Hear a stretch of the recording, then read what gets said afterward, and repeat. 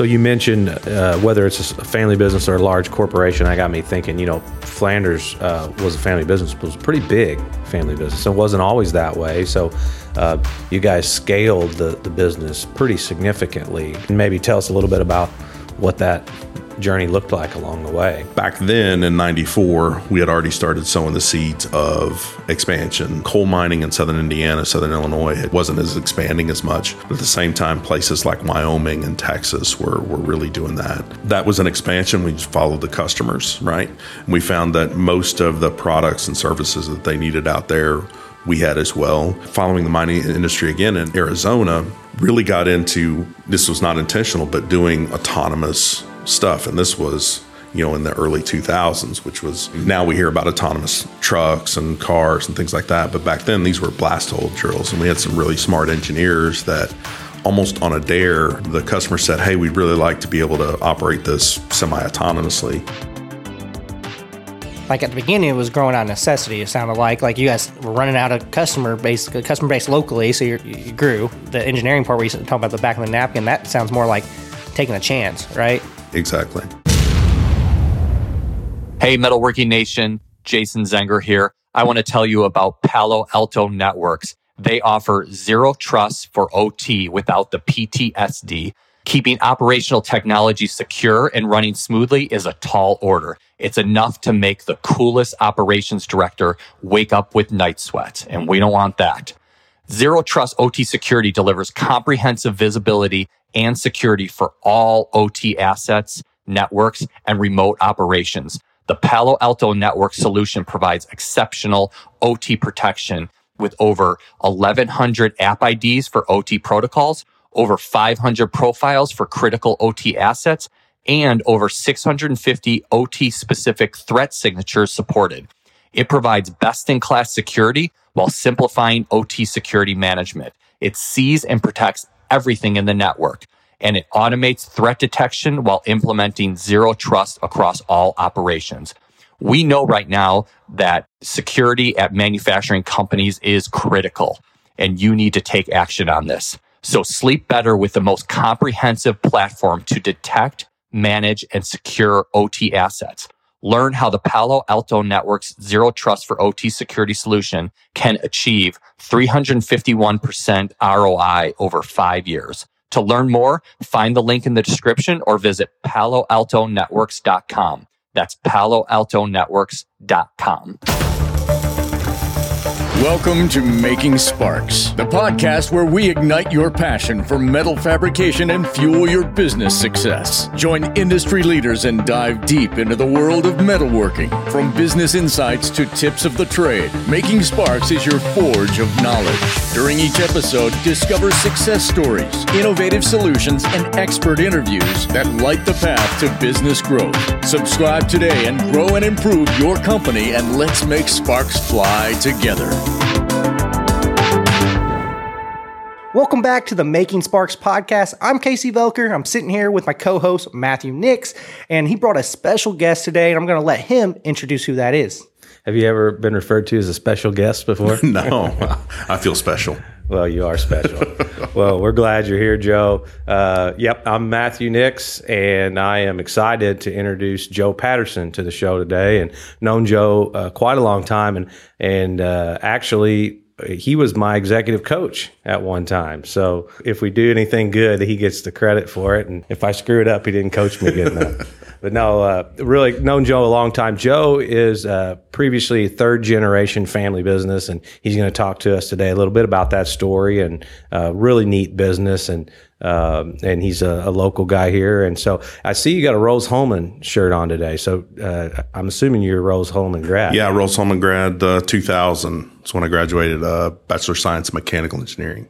Very nice. Well, if anyone's listening and is not familiar with Rose-Hulman, it's a small technical college. Yeah. How would you describe it? I know what Rose-Hulman is, but how would you describe that? Yeah, it's almost exclusively an engineering school. Yep. And world-renowned engineering school. Yeah, so I think my senior year was the first year where we had U.S. News and World Report, #1 college for engineering in the U.S. for undergraduate education without a doctoral program. And since then, I think I think it's still going. The streak's still alive. So 23 years later, still been number one. So pretty excited about that. Yeah, it's a great school. That makes me think of the joke. So Casey normally does a dad joke for us to kick the show off, and he's a lot better at jokes than I am. But I really like this one, and I think it'll resonate with a lot of people. So do you know what a Purdue grad calls a Rose-Hulman grad? I don't know, but I'm hoping it's bad about Purdue and Rose-Hulman. I don't know. Boss. Have you heard that one before? Yeah. We have several Purdue engineers that are on our team. So I forget, we had a Rose-Hulman guy come in once and crack. I'm going to have to tell that one to my father-in-law. Graduated from Purdue, and I'm an IU fan. Obviously, I went to USI, but I'm one of those Southern Indian guys as an IU fan, and I always have to kind of give him a little bit of crap. And one of the coolest things though is he took me to my first ever Purdue basketball game last year, which was IU at Purdue, and IU beat them. So that was kind of cool. Yeah. Right? We used to have the joke where, I don't know if you remember The Far Side, those single panel cartoons. But there was one that was Midvale School for the Gifted, and it said pull, and you see this guy kind of putting his hand, like pushing on the door, trying to get in. So we crossed that out and put Purdue School for the Gifted. So we had a few jokes, but they didn't really know who we were. So it was like a gnat bothering an elephant. But. Yeah. Good stuff. Well, why don't you introduce yourself, Joe? Tell us a little bit tell the audience who you are and your background. Yeah, sure. Joe Patterson, born and raised here in Evansville, so just down the street from Poseyville. Like I said, graduated from Mechanical Engineering College in 2000, went straight to work for the family business. So started doing, designs around electric motors, and really did that. That's for the family businesses, Flanders. And we were primarily a motor repair company, had locations at that time in Evansville and Southern Illinois and Florida and Casper, Wyoming and Longview, Texas, and among other places, and then had field offices other places. But my role starting off was just jumping right into, hey, we need some shafts drawn up, had somebody bugger one up real bad, and went from that to, hey, we make all the parts for these motors. Why don't we make our own motors, right? And so we made the coils and commutators. And then my older brother and I learned how to design motors from someone who had been doing it for quite a long time. So spent over a decade primarily doing that. Just customer would come to us and say, hey, I need a motor that has X number of horsepower at this number of RPM that fits in this envelope. Can you make it for us? Real custom type stuff, and did that for quite some time. We actually got pretty good at it, to the point where we bought the property right next to ours, which was a 250,000 square foot shoe warehouse at the time. We converted it, me and the team converted it into a manufacturing facility. So we did welding, machining, manufactured coils, laminations, all that stuff, along with, having a team of engineers. So did that for a while and then jumped around the business a bit. At one point, ran all of the repair shops in the U.S. We had managers local at each one, but was responsible for each one of those. Then was wanting to do something a bit different. So that's actually when I got first met up with Matthew, was left the family business for a time, did some consulting, performance coaching, but also did, financial analysis, and then did still my bread and butter that I couldn't get away from with electric motors and doing consulting on that as well. Got back, went to school during that time as well, got a master's of business administration. It was a joint program between University of Louisville and University of Kentucky. So we can make all the UK jokes we want, because I don't really care about that. But, and I've probably offended some of your audience, but that's all right. Got that in 2017. And then right around that time, Flanders actually had an opening in Australia. So we had some significant business there, primarily following the mining industry. So packed me and my family up, and we moved to Australia for 2 years and got to run the Asia Pacific operations there. And we were talking about sticking around for another 2 years, and what does that look like? But that was right in January of 2020. and there were rumblings coming out of China about some new virus and all that stuff. So we made the decision to come back in March of 2020, and my kids went to school for 6 days before they said, okay, year's done, and homeschool and all that fun stuff. So straight into a pandemic, and still worked for Flanders at that point, just as principal engineer for electric machines. And so I got involved in a lot of different stuff. And then we actually sold the business, I think it was March of 2021, private equity firm. I stuck around, was vice president of engineering for right at 18 months, and then decided it was time to move on. So doing some consulting now, looking at some other ventures. So that's kind of my story in a nutshell. Yeah, that's great. Thanks for sharing that. I have several questions that came out of that. I definitely want to hear a little bit about Australia. I'm sure that got some neat stories there, but let's back up a little bit. So you left the business the first time to go out and do consulting. I'd be interested to hear a little bit about why you did that, what that looked like. I think a lot of our listeners are in closely held businesses or family businesses, and you know, just tell us a little bit about the thought process that went into that and kind of what that looked like. For sure. So, like I said, I graduated in 2000 and I got married in 2000, but went straight into, I think I had like 2 days off. Mason, we're going to edit that. Say that again. Graduated in 2000 and just went straight to work right after that. And at Flanders doing, the engineering pieces. And I had passions outside of that, but those were, kind of sidelined. And I thought, now's a good time. I'd felt this calling to do something different. Look at it a different way. And it was a very difficult decision. Told my father, who was president at the time, and my grandfather was still alive at that time, the chairman of the board, told them, hey, I wanted to do something a bit different. And those were tough conversations, but really felt it was best, not just for me, but for the business. Hey, if there's opportunities for me to learn things other places, and that was part of the reason I was looking at consulting is, hey, what are some other places doing, right? And if I can bring those back to Flanders, that's great. Or if I never come back, I still had a bit of ownership. I still had a seat on the advisory board. So there were opportunities to That's what I was going to ask. You still had ways to influence the company outside of your employment. Yeah. For my first several months, my biggest customer was Flanders, because I was still doing quite a bit of engineering work for them from the motor design side. So there was ways to take what I was learning there. And then the MBA courses as well. We were a team of engineers, right? So we knew the technical pieces very well, but some of the business aspects, we hadn't had classical training in that. So I was able to take some of that into the business as well. Yeah. So it was obviously difficult decision to leave, difficult conversations, but not necessarily hostile. I mean, it sounds like they were in the end somewhat supportive, at least, of it. And yeah, definitely very supportive and understood, me wanting to try something a bit different. And was, hey, anytime you want to come back, let us know. And, that did happen. That worked out. Yeah.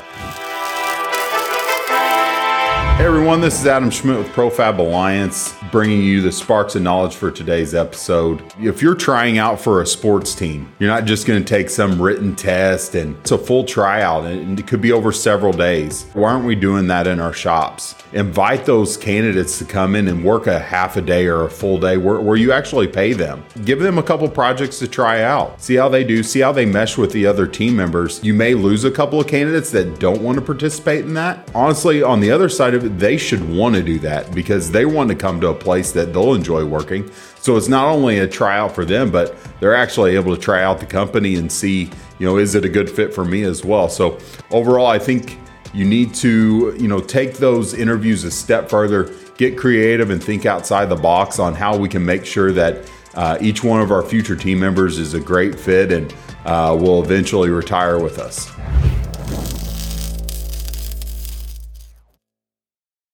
I got a quick question.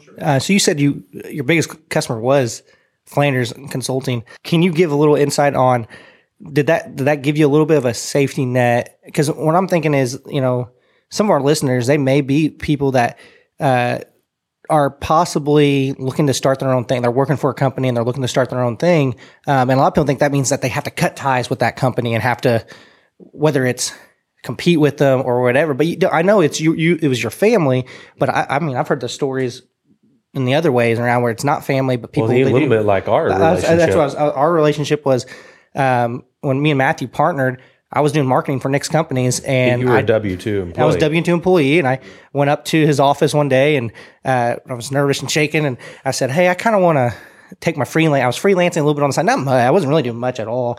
But this, like you said, I had this feeling or calling or whatever that I should be running my own business, and it was nothing against Nick's. Actually, that was the hardest conversation. Was Nick's? I loved their culture. A lot of the people I worked with, they were just great people, and so.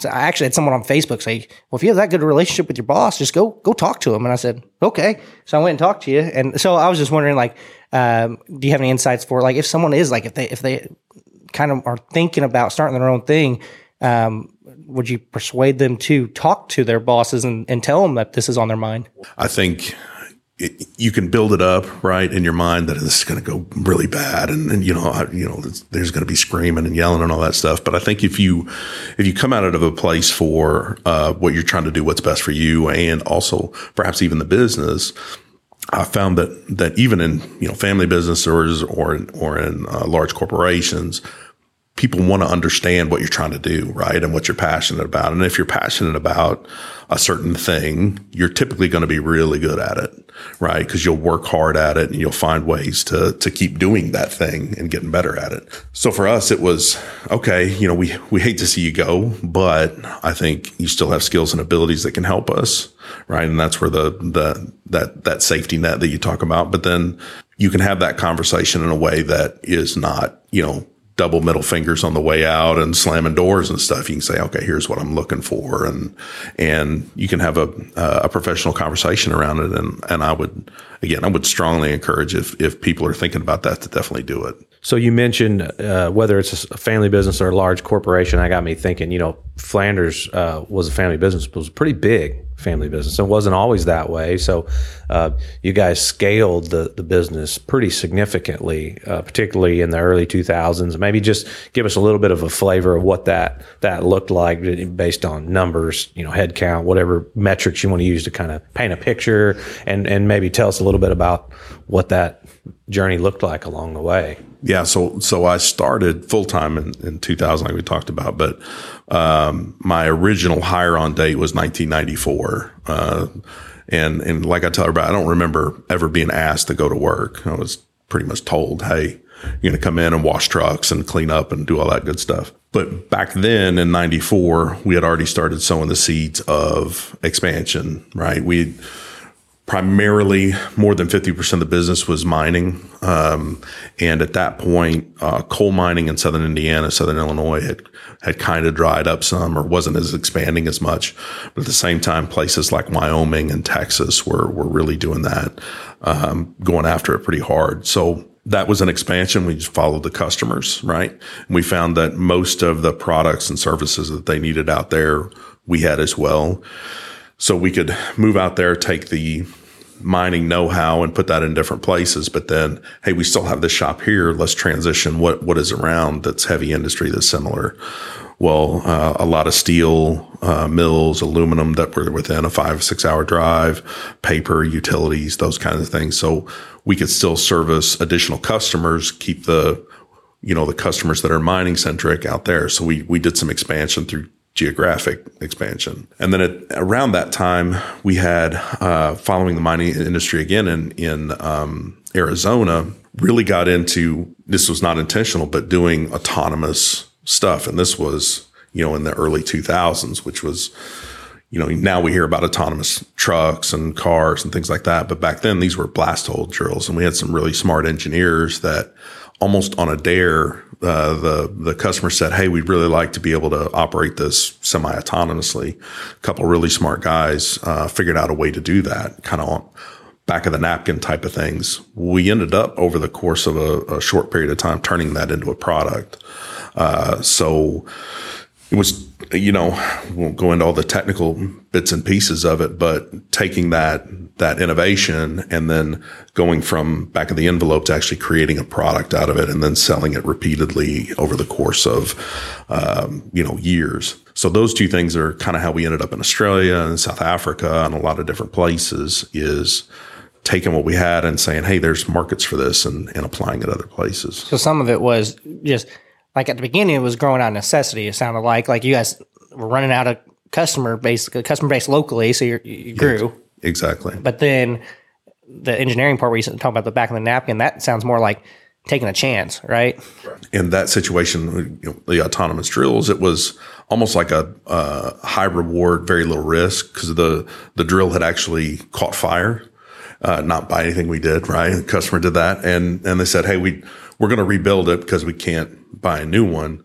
So we'll rebuild it. And while we're doing that, why don't you guys come in and put all the sensors and all the bells and whistles that you need? And so we did that. And it was one of those happy accidents that worked out really well. Hey, Metalworking Nation, Jason Zenger here. Do you know I operate on NetSuite, the ERP when you need one source of truth for all of your data, your CRM, your accounting, your operations, everything. If this is you, you should know these three numbers: 36,000, 25, and 1. 36,000, that's the number of businesses which have upgraded to NetSuite by Oracle. NetSuite is the number one cloud financial system, streamlining accounting, financial management, inventory, HR, and more. 25. NetSuite turns 25 this year. That's 25 years of helping businesses do more with less, close their books in days, not weeks, and drive down costs. 1, because your business is one of a kind, so you get customized solution for all of your KPIs in one efficient system with one source of truth. Manage your risk, get reliable forecasts, and improve margins. Everything you need all in one place. Right now, download NetSuite's popular KPI checklist designed to give you consistently excellent performance absolutely free at netsuite.com/chips. That's netsuite.com/chips to get your own KPI checklist. netsuite.com/chips. Do it now. Transitioning from a historically service business to a product business is quite a transition. Can you talk a little bit about the challenges that, because we're even, working through that a little bit within our own company. I mean, we're historically a service business, and, we're not that we want to move away from that, but trying to move into more of a product focus. So talk about some of the pitfalls, challenges. What would you do differently? Yeah, for sure. The way I like to think of it, right? And I like to cook on Sundays or whatever, and I like to make chili, but I've never made the same pot of chili twice, right? Sometimes I use an extra thing of beans, or sometimes I use pork instead of ground beef, right? So, but I try and make it work. And so I think service business is a lot like cooking. You kind of make it work and do whatever you got to do to get so that everybody's satisfied and at a reasonable cost. Product services is like baking, right? And if you want to make a really good cake, you have to sit there and measure everything out, right? Amount of butter and flour and all that stuff. And you got to make sure the humidity's right, and, very, very detailed process around how you do that. And you have to do it the same way every time. And it's just a completely different mindset. And so going from services to products is really a much different mindset. The good enough is not good enough kind of thing. That is, I think, the best way to think about it. And so you have to get really good on process. You have to get really good on training. You have to get really good on things. And then you have to quit innovating, right? And once a product's done, it's done. And then if you want to make a better product, okay, that's a different process. So you got to, almost freeze what your product is. You can still work on it in the background, but you're selling this product for over, you wouldn't want to get a Ford F-150 that innovations on it are different every time. No, you want or McDonald's cheeseburger, or however you want to think about it. So for us, that was definitely a mindset shift. And you have to, the way you were doing things is not the way you can keep doing things. And having a bit of separation there, I think, helps as well. Yeah, good stuff. So you had a very decentralized model. So I'm very interested in that. And maybe for those that aren't familiar with what we're talking about not only geographically, but the way the org chart is structured. So, some companies might have locations spread out geographically, but they have a very centralized org chart. And I believe, I'm not misspeaking here, that you guys were advocates of the decentralized model. We are as well. And so talk a little bit about that, and then maybe even how does that play into this?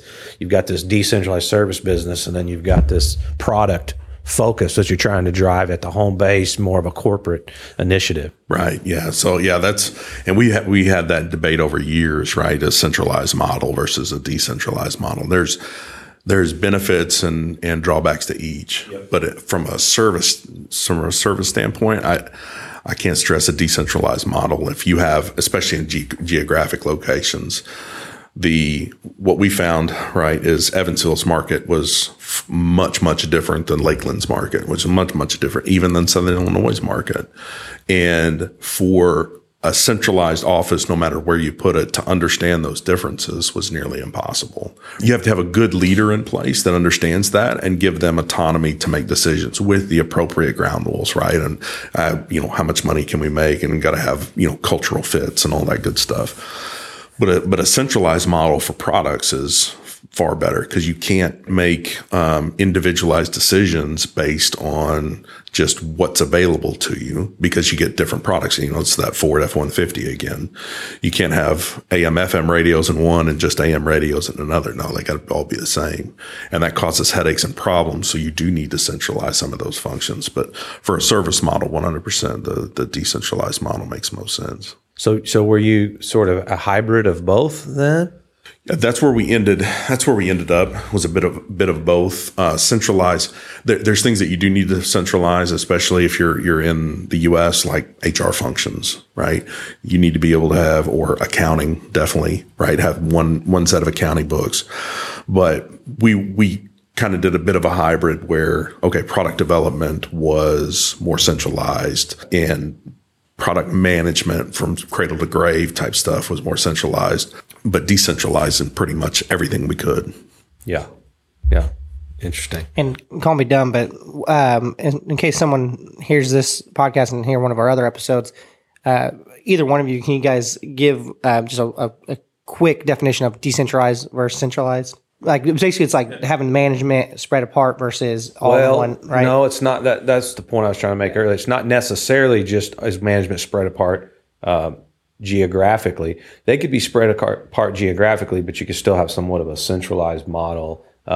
It's more about the autonomy that you have at that specific location. And well, let me give you an example. So if you have engineers or estimators or project managers, in a centralized model, they might be situated at other places geographically, but they would report into the head of engineering in the home office or the head of estimating in the corporate office and so forth. In a decentralized model, those folks are all going to report to a localized leader. So you're trying to get as many functions as possible to be reporting up through that location. You're trying to give the leader of that location as much autonomy as possible to make local decisions, down to, of course, the hiring and firing of the team. It's not someone at the corporate office deciding what engineers we hire. It's the person leading that location. And I've read and heard, that it makes sense to me that there really isn't a right or wrong method. They both have been proven quite successful. It's really just that you really need to pick one or the other. And that's why I was kind of asking Joe to talk about, doing both. And so, we have accounting is centralized.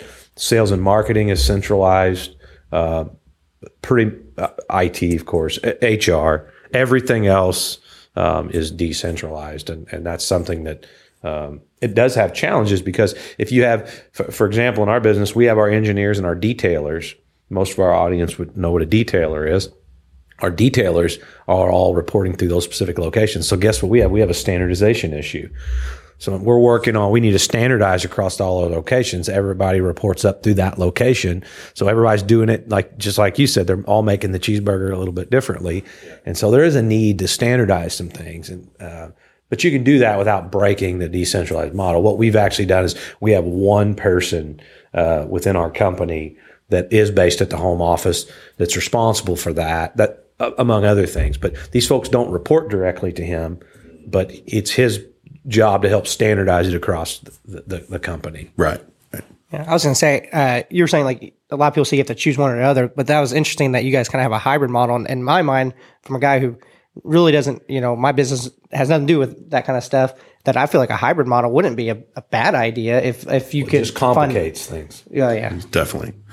And when you start getting into the nitty gritty and into the weeds, then it becomes, we had a lot of debate about sales as an example. Should that be centralized or not? And where you come into is what's incentivized, what's not. And, if I can get a salesman that's focused on my area, that's great. That works out well for me. But is he driving past 3 locations to get to the one good one that would benefit other places? Right. And those are the kind of, I think in my mind, getting laser focused on one product, right, and neglecting the others that could help others out, right? And for me, the way I think about it, it's a tension you manage. I don't think it's a problem you solve, right? I don't think you just go, okay, now this is the way we do it, and then we're always going to do it this way forever and ever. Amen.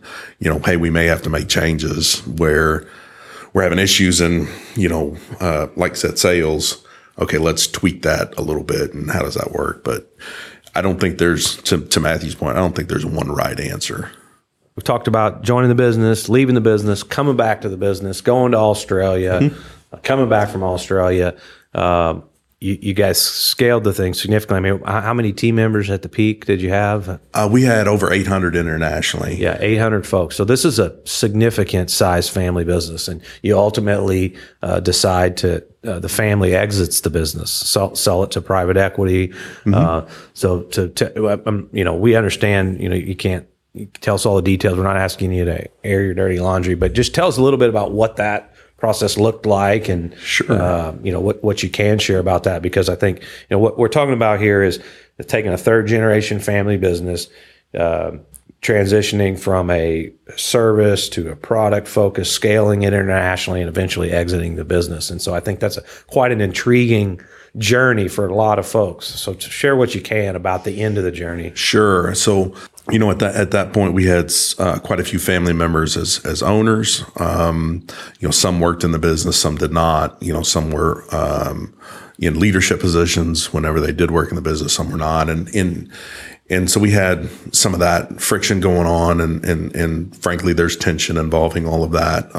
What we worked through was, okay, where do we want to be right at the end of the day? And through some of that, we said, look, I don't think we can't hit our goals where we want to be and do it alone, right? And you really run into capital constraints and trying to keep up with expenses and changing marketplace. And, like I said earlier, we were following coal or mining. Quite a bit of that was coal. Well, the coal market has taken a bit of a hit. So how do we transition and keep everybody happy and, oh, by the way, continue to grow? And that's where we said, hey, we can't do all of these things. It's just impossible. Can't serve all these masters. No, too many masters. And so that's when we started looking hard at what does it look like to transition some ownership? So we went down several paths, right? Team did a good job of exploring really all the options. We looked at an ESOP, which is, I forget the acronym, but it's employee stock option program. Yes. I think. Yeah. We looked at that. We went down that path pretty far. There were positives, just like with everything, positives and negatives associated with that. Looked at minority stakeholders, positives and negatives with that. What we ended up with was, I think, where everybody wanted to be, the private equity made the most sense, right? So, we still were able to retain some ownership, but did transition some of that out. And, again, positives and negatives associated with that. But I think overall, it's helping to transform the business to where it needs to be. And you can struggle with that. You get, within a family business, you get pretty locked in on, hey, these are the way things ought to be, and the way things were back in the day and should be now. And having some outside help come in and evaluate that was I think beneficial. So did they come in a majority position right out of the gate? Yeah. Yeah.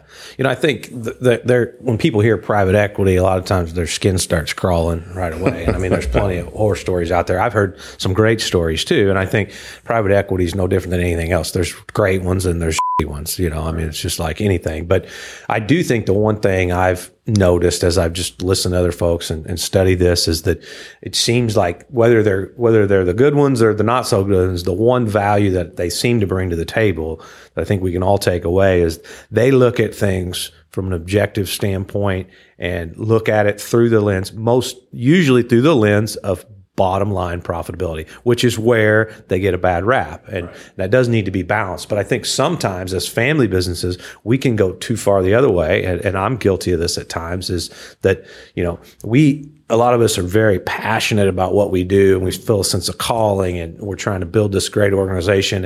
And I truly do look at profitability as like a necessary thing, right? Like I don't really care about that. Right. It's not what gets me excited. Right. It's a means to a better end. For some people, they like buying the brand new machines, and for some folks, it's they like inventing the new product. For me, I get excited about building a great team and the excitement that comes around that. But still, you can get too focused on that and not enough focused on the balance sheet or on the bottom line. And so they bring that to the table to really get folks laser focused on the financial health of the organization, and that usually is a good thing. Mm-hmm. So I don't know if you could speak to that a little bit. I think we sometimes neglect that. Yeah, it's easy to take your eye off the ball, right? For sure. Especially you can get caught up in, let's expand this and let's do all these great things and do all that. But hey, you're not keeping an eye on debt schedules and, like I said, balance sheets and private equity is very, very focused on that. And that's their role. They have less emotion. They have so much less emotion, and then they're anyone that is involved or that works there is incentivized around that. So they're incentivized or matched with what the goals are.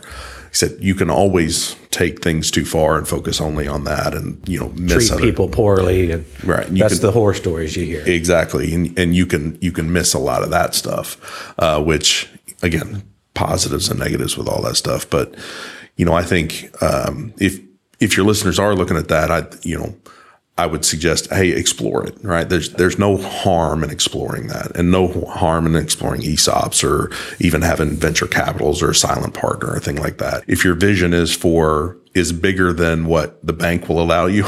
Yep. And so I would suggest doing that. Yeah. No, that's great feedback. For us, one of the mechanisms we've used to accomplish, we haven't necessarily been looking for capital to expand at this point. We need capital, but that hasn't been our constraint. But I have been very conscientious about, are we run the business in a professional manner? And it's not just feeding our aspirations, or it's not just a personal or family piggy bank. You see all those ends of the spectrums out there. And so what we've actually done is we have several of people on our leadership team that are actually minority partners in the company. Mm-hmm. And so what that's done is, and we didn't do that as a means to raise capital, but what it does is it makes us much more disciplined about how we run the business. We've assembled a board now, and we have structured governance, and we need to be, and I need to be accountable to those other folks too, and we need to generate a proper return. But it's folks that are on the inside, that's one of us, is how I say it, that also believes in the way we're going to do things and how we're going to get to the vision statement. And so it's not just the bottom line, but there does add that component of it. So there's a lot of different ways to bring those into the business. And sometimes I think private equity is a fine way to do it. And some folks bring them in a minority position and are able to accomplish what they want to. Yeah, I totally agree. And I think keeping the main thing, right? And the example I always use is, Chick-fil-A does a lot of Christian business, and they do a lot of great things, but nobody really care about them if the chicken wasn't great, right? Yeah, they would just be some shack off the side of the road that three people show up at. So you got to have great chicken, but they also are very focused on what they're trying to do, right? They actually don't have the best chicken sandwich. That's the other thing but it's good enough. It's good enough. There's plenty of chicken sandwiches out there that are better than Chick-fil-A's, right? But it's good enough, and it's that good every single time. I was gonna say I could talk to Chick-fil-A a little bit because we're on a diet thing, and they have some pretty healthy chicken options. But the one thing you get at Chick-fil-A is no matter which location you go, you're not gonna get some bad piece of chicken. It's going to be very the consistent. same, consistently above average. That's fine. I'm fine with that. Yeah. And so, but I would say the Cathy family also realizes it's not just about money, right? And they have aspirations outside of that. And so the business is a means to help with that. But they also keep an eye on the quality of the chicken, and they also make a profit. Yeah. Because if they quit doing that, they can't do the other things they want to do. Exactly. Yeah. Good stuff. Hey, Jason Zenger here. You should know more about AMT, the Association for Manufacturing Technology. They are the industry representative group that gives us IMTS and more, including bridging the gap between IT and manufacturing at their Silicon Valley AMT Tech Lab, expanding globally through their AMT Tech Centers in China, India, and Mexico, along with representation in Europe and Brazil. Custom research for strategic planning, and member meetups that bring manufacturing leaders together. To join the AMT community, reach out to Chrissy Hahn at AMT at CHAHN@amtonline.org or discover more at amtonline.org. Joe, I think we're going to be wrapping up here soon, but kind of our mission for Making Sparks is to grow and improve, help fabrication business grow and improve their businesses. And so I'm going to ask you, normally people ask you for 3 tips. I'm going to give you just 2 tips. But if a business is looking to scale, maybe not from what you guys did to 800 employees, but just in general, I mean, Matthew has talked about how they've scaled in other episodes and stuff. But I think from your perspective, what are 2 things that you're has to happen for you to scale? I heard, I'm not going to put any answers in you, but I'm going to say what I heard as you were talking was, one, you had some really talented people, these engineers and stuff that allowed you to get into some more product type things.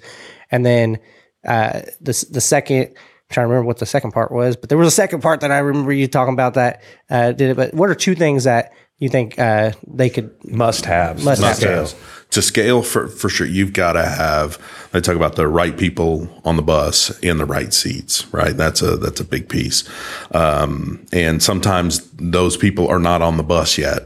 And so sometimes you may have to bring in other people and that kind of input and shift seats around, and that's okay, right? As long as we're getting where we need to go. And I would say get engaged, have some sort of outside eyes looking at what you're doing, right? So we got pretty involved in some engineering conferences locally. There's TSMA, things like that. And if you can learn from other people is a big deal for us. So, with TSMA, as Tri-State Manufacturers Alliance was helpful because you could see how other people were using their business. Hey, I'm not going to make tents, but I know what they're doing. I can apply 10% of what they're doing over here, and being able to take that and apply it here, that helps grow your business. Profab Alliance, I think, is another way you can take what other people are doing and apply it to other things. But having a second set of eyes, just looking at, okay, are we doing this the right way? Right. Just having that check. Yeah. Everything looks good. Okay. Full bore, and we're headed off. So yeah, good stuff. One third thing I would like to add to that, I think is really important, is that there's got to be a problem in the marketplace that you're solving. I read or heard somewhere that said the limit to your scalability is in direct proportion to the problem you're solving in the marketplace and your unique ability to solve it. And so I think you got to have that first and foremost, and then the things you mentioned are very, very critical and great points to add along to that. Totally agree with that. Yeah. Well, Joe, we appreciate you coming on Making Sparks. How can people follow along? I mean, are you on social media at all? Or, I mean, can people follow your consultant? So I didn't know if there's anything that they can do to kind of be in contact with you. Yeah, Telios Development. And I'll spell that really slowly because I should have thought of that. But TELEIOS Development, and it's Joe P at TeliosDevelopment.com. If you're interested or whatever. For anything that I do, I don't really have a social media presence or anything like that. I guess I'm old school like that. But well, thanks for joining us, Joe. That was very insightful stuff. Thanks for having me. I had a lot of fun. Hey, Matthew, if you're not making sparks, you're not making money. Bam. Hey, we're getting better at this.